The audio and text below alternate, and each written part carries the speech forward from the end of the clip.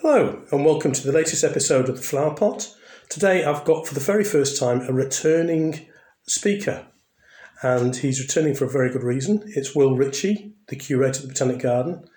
And we're returning to Will because this is his last week, because he's about to leave. Hi, Will. Hello, Bruce. So, Will, you've been here, and it always staggers me how many years go by. It must be an age thing.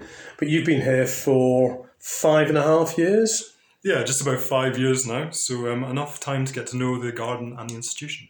And I think last time we talked about what is a botanic garden, what's the role of a botanic garden. So I think we're going to look a little bit more this time about this botanic garden and what you've kind of experienced over those 5.5 years. I'm going to kind of just tease out a few little thoughts that you've had, thoughts about what you've done or what's been happening to the garden, and maybe thoughts about the future. But is there one thing over the last 5 years that you can sort of feel there's a bit of a change that's happened here?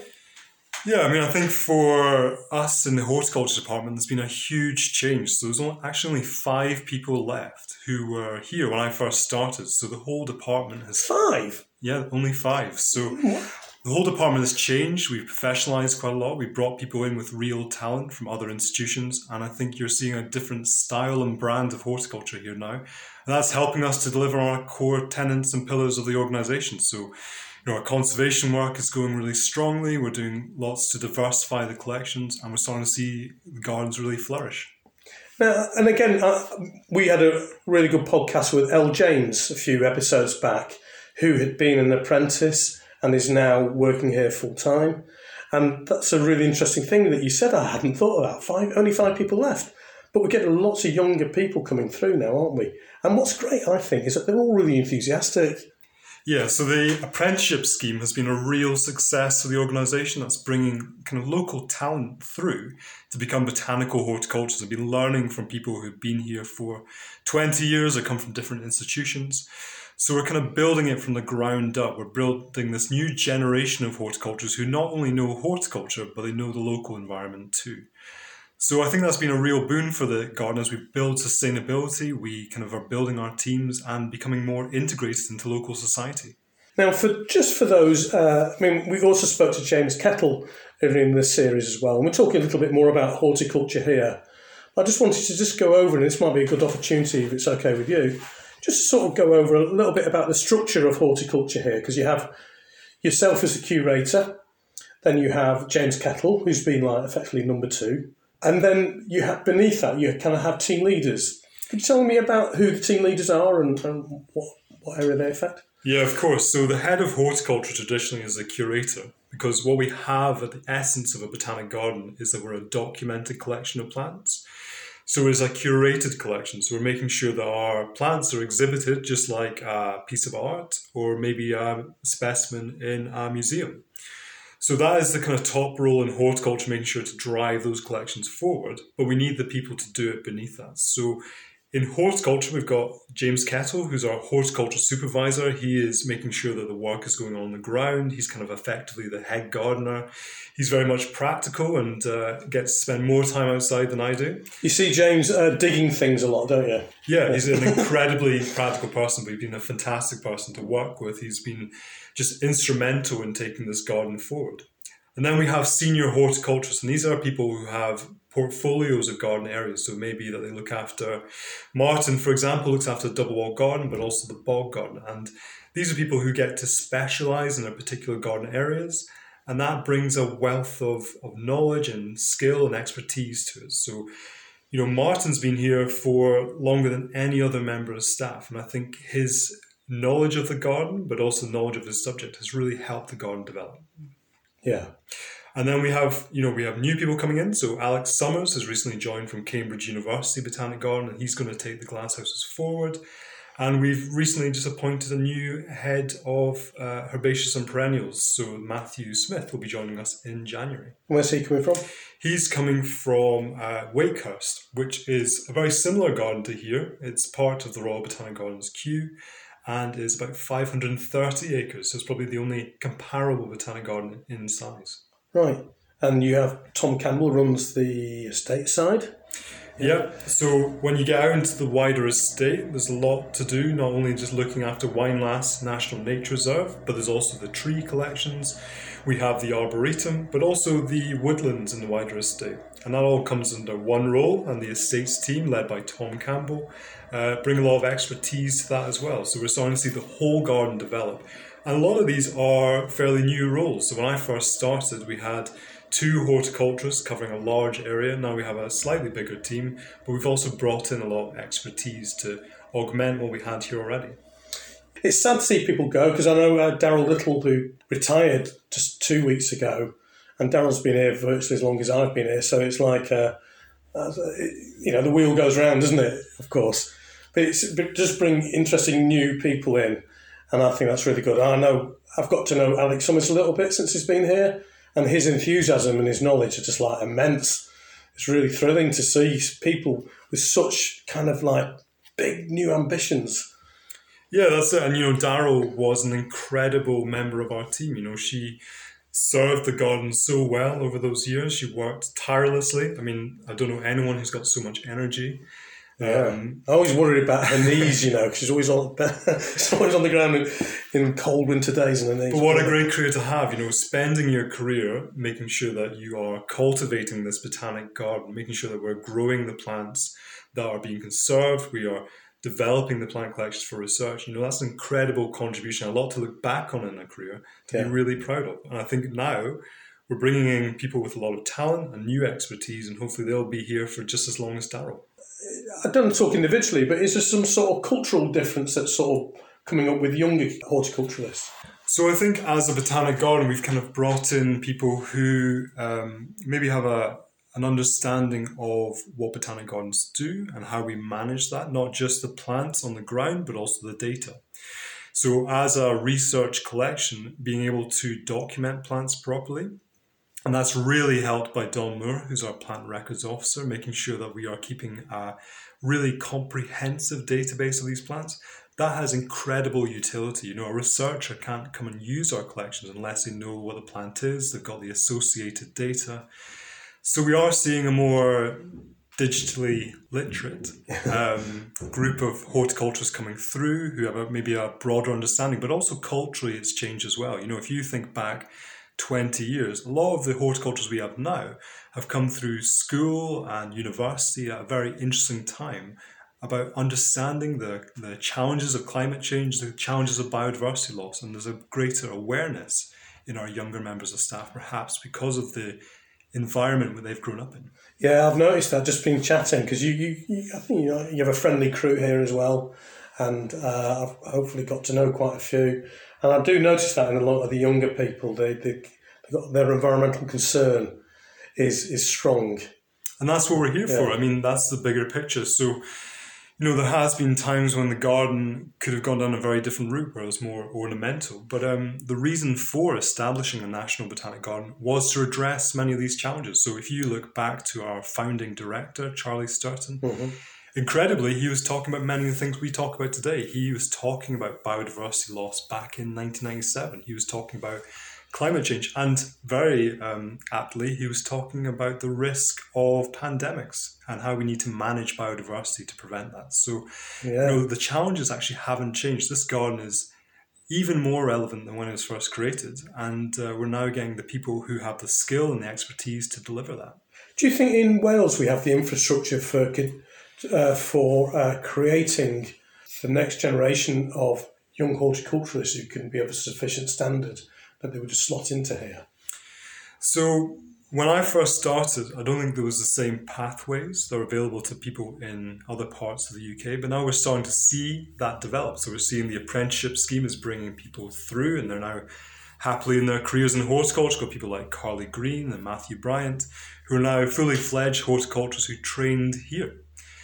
But the question I always think about is, if people didn't have the vision to think of a national botanic garden and have it created here and opened in the year 2000, where would we be in Wales? Who would be doing that practical conservation? Who'd be growing the plants to restore plant communities around Wales? So there would have been a huge gap. And that's something we've talked about with Welsh ministers and really kind of brought the attention to, is that we're uniquely placed within the Welsh conservation community to deliver conservation. Because we can talk about the theory of it, we can talk about, just the practices, but unless you have the genetic resources at your disposal, it's really difficult to actually intervene in a meaningful way. Yeah, I mean, it's kind of analogous, is that the right word? With things like having a national sporting team, isn't it? Having a national football team. It gives you something to aspire to, sets a standard. Yes, so when you look around Wales, there's a huge amount of projects that just wouldn't have happened if the National Botanic Garden of Wales wasn't here. I mean, even just the fact that plants aren't going extinct in Wales, that is because we're backing them up in our living collections. We are creating ex situ collections. We've got seed banks here that is safeguarding Wales's natural heritage. So we've got projects in Hir Wine, up in Welshpool. We've been collecting on the Great Orme. It really is a pan-Wales organisation. And all these projects link back to that one decision, that one idea of having a national botanic garden for Wales. That's great. And even the fact that to show that someone cares. I've noticed this in conservation before, when it's only when people start sometimes bring up a subject and to really show that they care, that they want to do something, and people then get behind that without people being in the front. Sometimes things just dribble away or they just benignly disappear.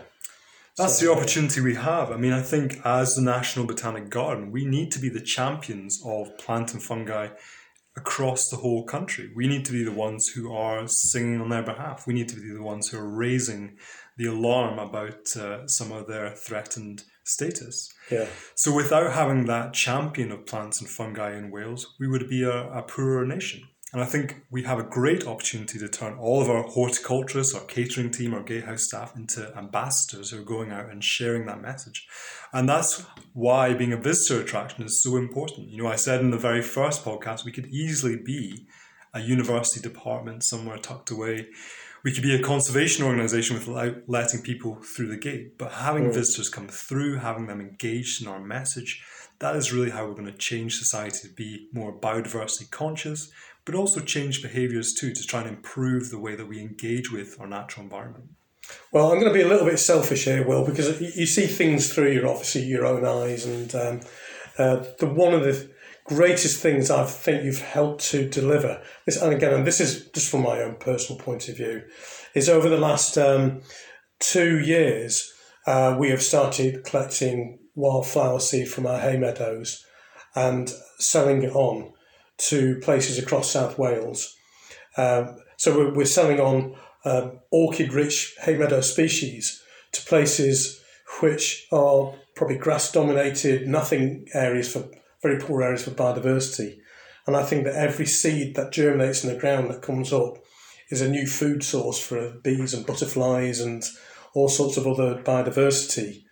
And I think as it's coming from here and it's going out across the broader area across Wales, that's because your colleagues in horticulture have combined really well with Hugh in the farm and with the likes of myself and Kevin McGinn, our science officer, and we've all shared our skills and we've made this happen. This has been working really, really nicely, and it's something I absolutely love seeing. And I know that everything we do is good conservation work. And also, it means that visitors can come to the Botanic Garden and walk through these hay meadows themselves in the summer. So it's a visitor attraction as well. So on many levels, it ticks many boxes as far as I'm concerned. Has been a real positive leap forward for the Botanic Garden in how it sort of like works with the rest of Wales. So thank you. Yeah. The way the Botanic Garden works, the model of a Botanic Garden has been incredibly successful around the world. And that's why people thought of it as working here in Wales. So the combining of the academic understanding with the horticultural skill, with the visitor attraction, being able to engage people in, is the unique selling point of our institution. So just what Bruce described, that is something that only a botanic garden can do. And I think the great vision for the future of the National Botanic Garden of Wales is to be that botanical hub, to be the stimulus, to be the catalyst of all these great projects around the country and the centre of information where people come. Because the academic side of it is great and the practical side of it is great, but it's only when they're combined together to support biodiversity conservation do we see the true utility of what a botanic garden can do. And I think that's the beautiful blend that maybe people don't often see when they're first coming as a visitor, but actually being able to have academia inform the practical applied conservation is a unique point of what we can do, but also we're delivering it here and now, and we're making a difference across Wales. Yeah, even the science team we've got here, they're working with all sorts of different people. That's the other thing I've noticed over the last few years as well, is that we're not just sort of doing things on paper, we're actually practically working with other places outside of here. So, I work with Plant Life, done work with them. We've done work with CAT, the Centre for Alternative Technology, with the National Museum, with the National Library, with different wildlife trusts, with all sorts of other places around Wales. That we're actually done things practically. And you guys can feel very proud as well, even things like your Aberfan Memorial Garden as well. Yeah, I mean, there's some great examples of how that process happens. So we have had some research here done on Devil's Bit scabious. That was by Natasha De Vere and Laura Jones. And then later on, the horticulture department starts growing Devil's Bit scabious, and then it's restored back to Hir Wine in partnership with our commercial partners. So there is that link between horticulture and science, and I think the more we develop as a botanic garden, the more we have to see that come to the fore, because there is no other organisation or institution in Wales that has that ability. But it's never been so important for doing that. I mean, the ability to actively go out and restore plants back into their habitat, to do population recovery, is in huge demand, and it's in demand for a reason, because there's not that many people doing it. And it is a little interesting one to ponder over as well, is so you've got a member of staff called Katie Benelick, whose job it is to also make it quite commercial, doing this conservation restoration. And from what I can see, you're doing a really great job. You're raising a lot of money. Is this the way you should be thinking in the future for botanic gardens, to actually doing conservation financially viably? Our core mission is always to conserve biodiversity. But we need to be realistic and practical about it, about how we are able to finance that conservation work. So we've been working on a number of projects with commercial partners, and Katie Benelick has been doing a great job working and liaising with those partners to make conservation projects happen. So we've never really strayed from our mission. We've always been working in a way that is delivering what the Botanic Garden is here to do and the purpose we serve. But actually working with commercial partners not only helps to engage them and to educate them, but it also is a way for us to bring in finances for the less lucrative conservation work. There's certain plants that will never be lucrative for the Botanic Garden to conserve, but it's at the core what we do. There'll be a tiny Gagea bohemica or, just a plant that no one would look after otherwise. That is our duty. We're here to safeguard plants, and we can only do that by being financially sustainable. One of the things that I've noticed over the years, though, Will, which has sort of brought in a lot more new people into what we're doing, is the way that people have really linked into climate change. So when I've been in the past trying to advocate for conservation work on like meadows, making meadows more biodiverse or conserving fungi, it used to be like, oh, that's lovely, that is, well done you, well done, that's very nice. But then nothing happens because it just seems like just a nice thing to do. But now I notice more and more and more when we bring in the fact that a more biodiverse habitat locks in carbon, or that fungi is like the blood circulation system of the soil and has this really important ecosystem role that people didn't used to know about. I notice that people are all linking this to climate change now and are actually buying into what we're doing. So it's rather than just being a nice thing to do, it's actually benefiting humanity. Is that just my grizzled perception of it all? I think the common understanding of all these issues and how they link together is advancing all the time. So I remember even here we gave a presentation a few years ago, and Roger from our maintenance team asked the very apt question, why does it matter if we lose one plant species? And to my great pride, the horticulture team leapt in with the answer. So we have complex ecosystems, a bit like, how complex your body is. You need all those organs to function. And if we're losing diversity from those complex ecosystems, or we're losing the threads, eventually that ecosystem will start to collapse. And it's all linked towards climate change. It's all linked to how we interact with the natural world. So it is important to conserve each and every one of the species within Wales. Because we're a nation that's already lost so much biodiversity through the Industrial Revolution, through the cutting down of our forests and woodlands, we need to be very mindful about the biodiversity that we have left, because they are adding complexity to our natural world. And the more complex they are, the more resilient they are. So if we have any shocks, if we have any climate that changes, we need to make sure that our ecosystems and plant communities and fungi communities are complex enough to be resilient. Yeah. And I think we as a botanic garden are uniquely positioned to do that. So we are going after plants that are most threatened by extinction, making sure that we have collections of them, making sure that they are thriving in the wild and helping to restore those populations. And I think the more work we can do, the more we can be enabled to kind of make those big differences. So, there will always be topics that are more snazzy, better funded than botany, but actually it's at the very core of who we are as people, because botany is at the basis of life. Yeah, and I am picking up on that more and more, I do a lot of work on fungi, and loads of people have read a book by a fellow called Merlin Sheldrake, written about fungi. He's a real popularist in some ways, advocate for fungi. He's doing a fantastic job. And the complexity questions that I get asked on walks and talks and things, I've noticed have also increased over the years. People know a little bit more, therefore they investigate it themselves, and then they come with a bit more of a more thought through question. And that's really gratifying. I like that. It doesn't mean, obviously, clearly we've still got a big climate crisis. Climate emergency. Biodiversity is, as you say, has been in a real state, but because we've kind of neglected it. But I can feel rumblings of positive things coming through. And I like seeing people associated with here doing really good things, sometimes unobserved or little observed, waiting for their moment. So, funny enough, we've got the little Sorbus Grove, haven't we, of all the rare different versions of Sorbus, and Wales is great for this kind of Sorbus white beam sort of tree, and we've got lots of different varieties here.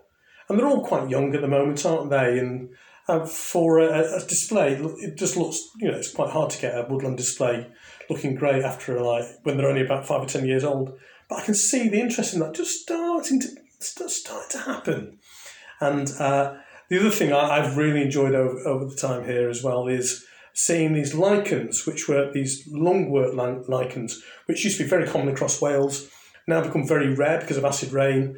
And we've got this, one of the mycologists in Wales, Ray Woods, has brought samples and put it on an old willow tree down by the Wild Garden, and almost keeping them alive until the conditions are right to take them back again and reintroduce them into the wild. That I find really, really fascinating. And as the only botanic garden that we know about who's done this experiment, that makes me feel proud. And I love seeing this tree, and I'm thinking maybe we'll start expanding this. But there's lots of little tiny examples in this garden now, over the last 5 years or more, of little things which are going on, which I think will have their day one day.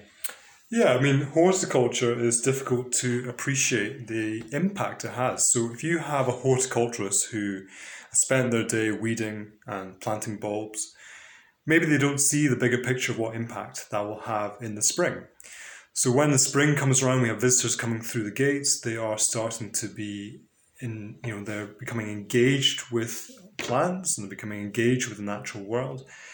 But also they start to learn as they walk around. So they will take in your interpretation boards as well. They will read our magazine. They will start to engage with the Botanic Garden. And I think that's what we have to be really mindful of, is if the Botanic Garden wasn't here for the last 20 years, would we have as a biodiversity conscious public? Because people are coming here when they're at school age, at university age, and they're coming back. And that is the long-term goal of the Botanic Garden. It's really here to make sure that we're engaging as many people across Wales as possible. And that starts to evolve the conversation. So once we've evolved the conversation, we can talk about the more nuanced parts of government policy. We can talk about the greater challenges that we have in preserving some of our rarest habitats, because we're starting to build that knowledge. And that can all come from just the inspiration of seeing incredible plants and incredible locations across this garden. I often wonder as well, as the role of a curator, and a curator, as far as I'm concerned, just has an overall vision of the whole landscape here and everything that's inside it and all the plants that you put inside it. Have you had conflicts in what you'd like to do compared to how you need to satisfy visitors? Yeah, I think for Botanic Garden curators, that conflict is always there. So we need to engage people, and that's part of our mission, to try and inspire people. But we also need to show the diversity of plant life. So, there will be certain plants that aren't the most ornamental, but it's important that we represent them within our collection, because then they may have use in conservation and education, in research as well. So there is that kind of conflict that will always be there. But I think we're getting to a point now with the very biodiversity aware public that we can do more, that maybe in the past wouldn't been deemed attractive, but now is deemed of interest. So we've seen that with the way that we manage our grass here. It's not lawns anymore. It's effectively grassland ecosystems. Yeah. 20 years ago, that wasn't seen as the done thing. But the Botanic Garden here really led the way. We've been experimental with things like not using peat in our compost. That was the Botanic Garden 15 years ago, not 5. And the way that we manage our grasses, well, a lot of gardens are following suit based on what they've seen here, and seeing the Botanic Garden have the freedom to do that. So I think we've got the opportunity to innovate, to try and challenge those boundaries all the time, and try new displays. I want our horticulturists to be very experimental. I was saying this just the other day to Elle James, who's now looking after our Boulder Garden. Yeah. A Botanic Garden is here to be experimental, try and engage the public in new ways, and we don't have to stick to ornamental. It can be both. And during your time here as well, Will, I know this was very controversial at the time, and I don't even know what your opinions are on it, so I'm just going to ask you, what do you think of doggy days? Because they've become quite important. 2 days a week now, people bring the dogs in. Yeah, it was controversial primarily because, dogs do have an impact in the garden, and that has an impact on the workload of the horticulturists, and, the horticulturists really want to make sure that they're presenting the garden to the highest standard. However, I'm also very realistic that we want to engage as many people as possible. And if people are coming into the gardens and they're enjoying the gardens with their dog, that is great. That's what we're here for. And we want people to enjoy it with their canine friends. But at the same time, we want to make sure that we do present the gardens as well as possible, because we want to make sure that people enjoy it and have that true experience of awe. We want to make sure that we can have clear beds. We want to make sure that we are making sure our horticulturists are spending time on the tasks that they should be. And what do you think about having outdoor art shows or new sculptures coming in? Good or bad? Yeah, I think art is a really important part of a botanic garden. A botanic garden is really just a fantastic canvas. We are growing plants here, but the gardens themselves are artistic expression. So I think the fact that we've had some great displays, we had the Woodland Trust in one time doing kind of pop-up interpretation. We've had art in the garden. That's really important, because you want to be able to walk around. And again, it's all about encouraging people to think and challenging their preconceptions, maybe just surprising people with a piece of art. I think one of the most popular bits of art has been the skull in the Apothecary's Garden. That's one that stimulates conversation. Great! Because I went with Darren Yeadon putting that in, the ghost, as he's called it. And I know some people go, I'm not sure about that. But I remember the day it went in, I noticed people walking past and walking towards it, walking up to it, having a look, and then having a look at the signs around it, trying to find out about the Apothecary Garden. I thought, result? Well, the things we want to do is when we have people walk through the gates, we want them to walk back out again having been inspired by our horticulture. Yeah. But we also want to pose questions. We also want to challenge ideas, and we also want to make sure that they're leaving here learning something. So if you're able to just challenge someone with art, or maybe just give them some new facts about biodiversity loss. That's a really important part of what we do. We can educate while entertaining. And I think that's the beautiful blend of a botanic garden is doing both. It doesn't have to be exclusive. We can have some fantastic events, but also make sure that we're theming it in a botanical way, just to make sure that we use that opportunity to engage people. I've noticed as well, I'm in a future podcast very soon, I'll be talking to Paul Smith, who's our head of education. And I know there's one project that Paul's worked on, and I'm presuming horticulture's worked on, is Live Well Growers. Have you done much work with them? So it's mostly been Paul's project, but again, that's another way for a botanic garden to really engage people from diverse groups. So the Botanic Gardens resource, the Botanic Gardens collections have been used in that instance to really stimulate an educating environment. Because they're patients with brain injuries from the local hospitals who they're having their rehabilitation, and part of it is gardening. And I just like that as well. I like the fact that people are getting into gardening through all these different routes now, and that we kind of welcome any route through, don't we? We want people to enjoy gardening. We want to show them how to grow things, and if it helps in rehabilitation, all the better.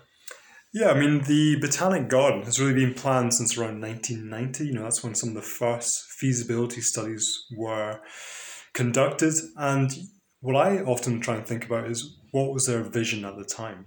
Yeah. And I think today, if they looked around and they saw the education that we're doing here, but not only here, but across Wales with Growing the Future and Biophilic Wales, if they saw the plant collections diversify and maturing, some of the plants we're growing in the Great Glasshouse, for example, are incredible. And if they saw the research output that we have from our science department, I think people will be incredibly proud. So this is a garden that's really developed. It's had its ups and downs, and most of our listeners will know that. But actually, if we look across the time span of this garden, it is really on a strong course, and it's developing and changing all the time. But it's definitely going in the right direction.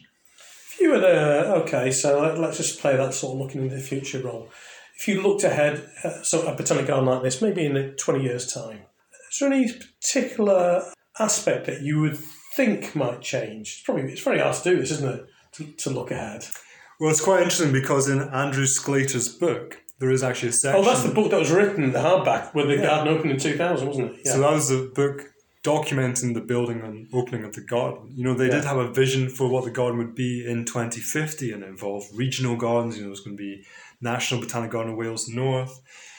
My view in looking forward to 2050 is I would expect our social role to continue to grow and change. So I imagine the National Botanic Gardens won't just be based here in Clonartney. We will be out working in communities. We'll be working across the country, really delivering our mission as many locations as possible.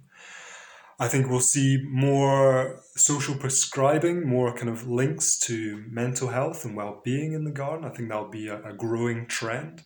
But I also see the living collections just increasing in its utility. I think we have some fantastic horticulturists here now who are really doing great things to develop this collection.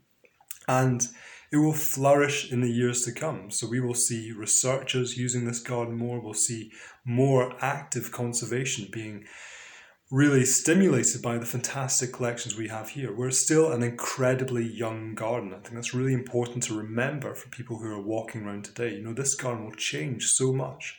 And one thing that I'm looking forward to is seeing the Arboretum grow up and become a really important resource, not just for ex situ conservation of Welsh plants, but also in the future be a refuge of plants from around the world, because this garden has more space than most, and we need to use it to the best of its utility. Yeah, it's funny, since the Arboretum was kind of like expanded and all the fences taken away, it's been great to look at it kind of afresh, and it's sort of, the trees are sort of becoming getting close to a bit more middle-aged now, and you can sort of see the sort of different sections opening up, and you can see people wandering around, which is even better. I like that. Yeah, I think the new curator will have a fantastic canvas to build upon. And I think you've got, Tom and his team have been working hard to develop those collections in there. And I think it will grow and grow as the years go on. That is a fantastic resource. I think the Great Glasshouse, of course, is our number one resource for plant conservation, but the Arboretum is number two. And it's going to be increasingly important. By 2050, according to climate models that we've looked at, Wales will be more like Asturias in Spain.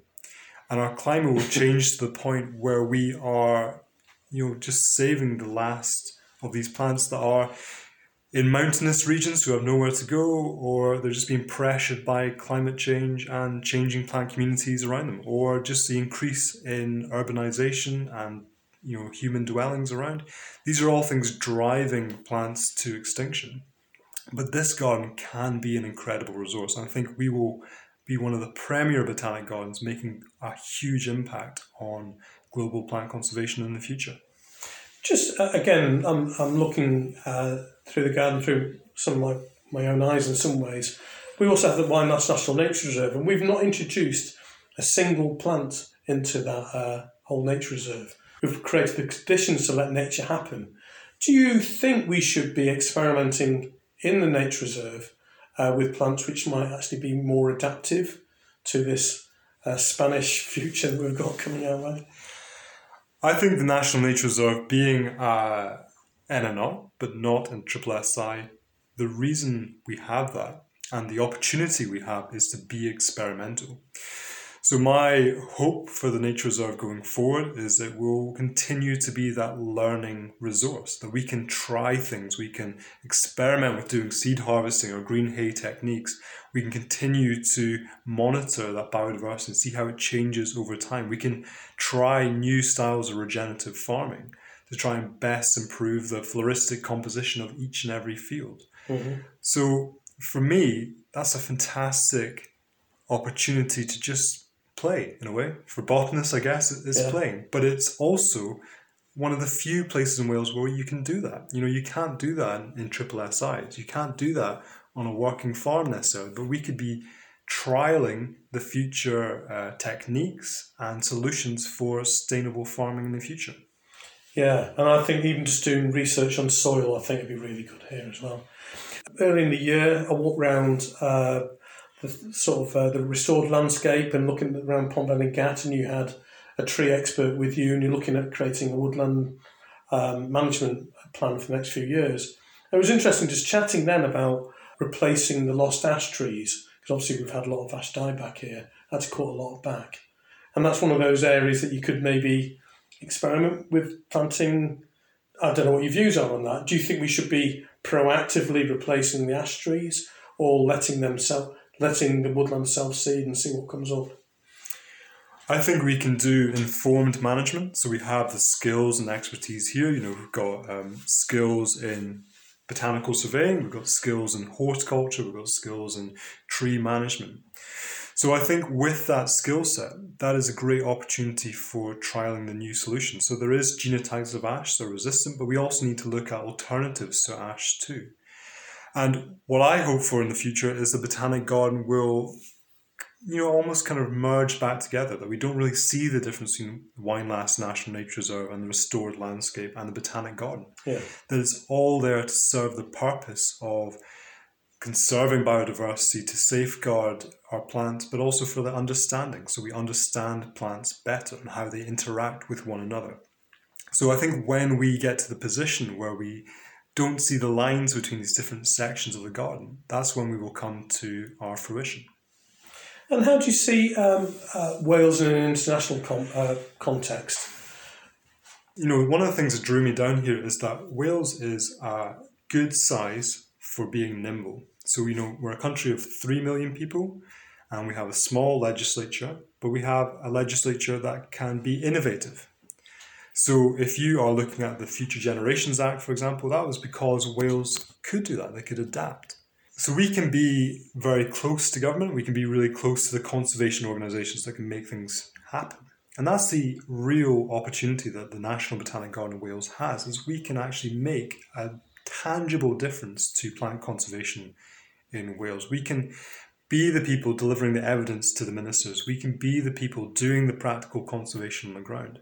This is a fantastic opportunity, and we really need to leverage our unique selling points and make sure that we're in the conversation, because a small country can be influenced by a botanic garden. We've seen this around the world. Botanic gardens are a model that has been around for 400, 500, 600 years. And some of the examples we can point to from Scotland, from New Zealand, from Chile, these are things that we can make happen here in Wales. We know how to do it. We've seen it happen before. We just need to start doing it. Are we making a big enough splash? Are we able to make a big enough splash on the international stage? Yeah, the research that comes out of Wales is incredible. Wales was the first country in the world to DNA barcode all of its flowering plants and conifers. That is an incredible achievement. That database has now been used for a wealth of research. This department is doing research that matters internationally. You can look at the citations and see that instantly. This botanic garden has a huge international profile. We're probably better known internationally than we are locally sometimes. Mm-hmm. And I think that is our challenge. This garden is seen as an incredible project. And that's something we should never forget. This is not just a once in a generation opportunity, once in a nation's opportunity. This is a really rare opportunity globally. And we have the opportunity to do something incredibly special here in South Wales. Well, it's been a real pleasure working with you over the last 5.5 years. Can't believe it's 5.5 years. I particularly miss the way that you look at the role of what a botanic garden should be. I think you've brought a really strong, rigorous approach to getting us to think a little bit more about why we're actually here. And I hope that legacy carries on for obviously future generations ahead. In many ways, I'm an outsider and I came here, I've probably been to Wales once before. And I think the one thing that we have to do is be really confident in who we are as a botanic garden and the change that we can make happen. And that's something that I've tried to instill in all of our staff, just to really understand that, each and every one of the horticulturists here are making a difference. And we don't see it day to day, but we see it over the lifetime of the garden. So in this 20 years, we've had an incredible impact on Wales. And sometimes it's difficult to see. And I think we just need to draw attention to it. We need to believe in what we can do and the impact that we can have. And we need to make sure that people see it in us so we can go there and deliver. Okay, well, I wish you well in the future, mate. Thank you.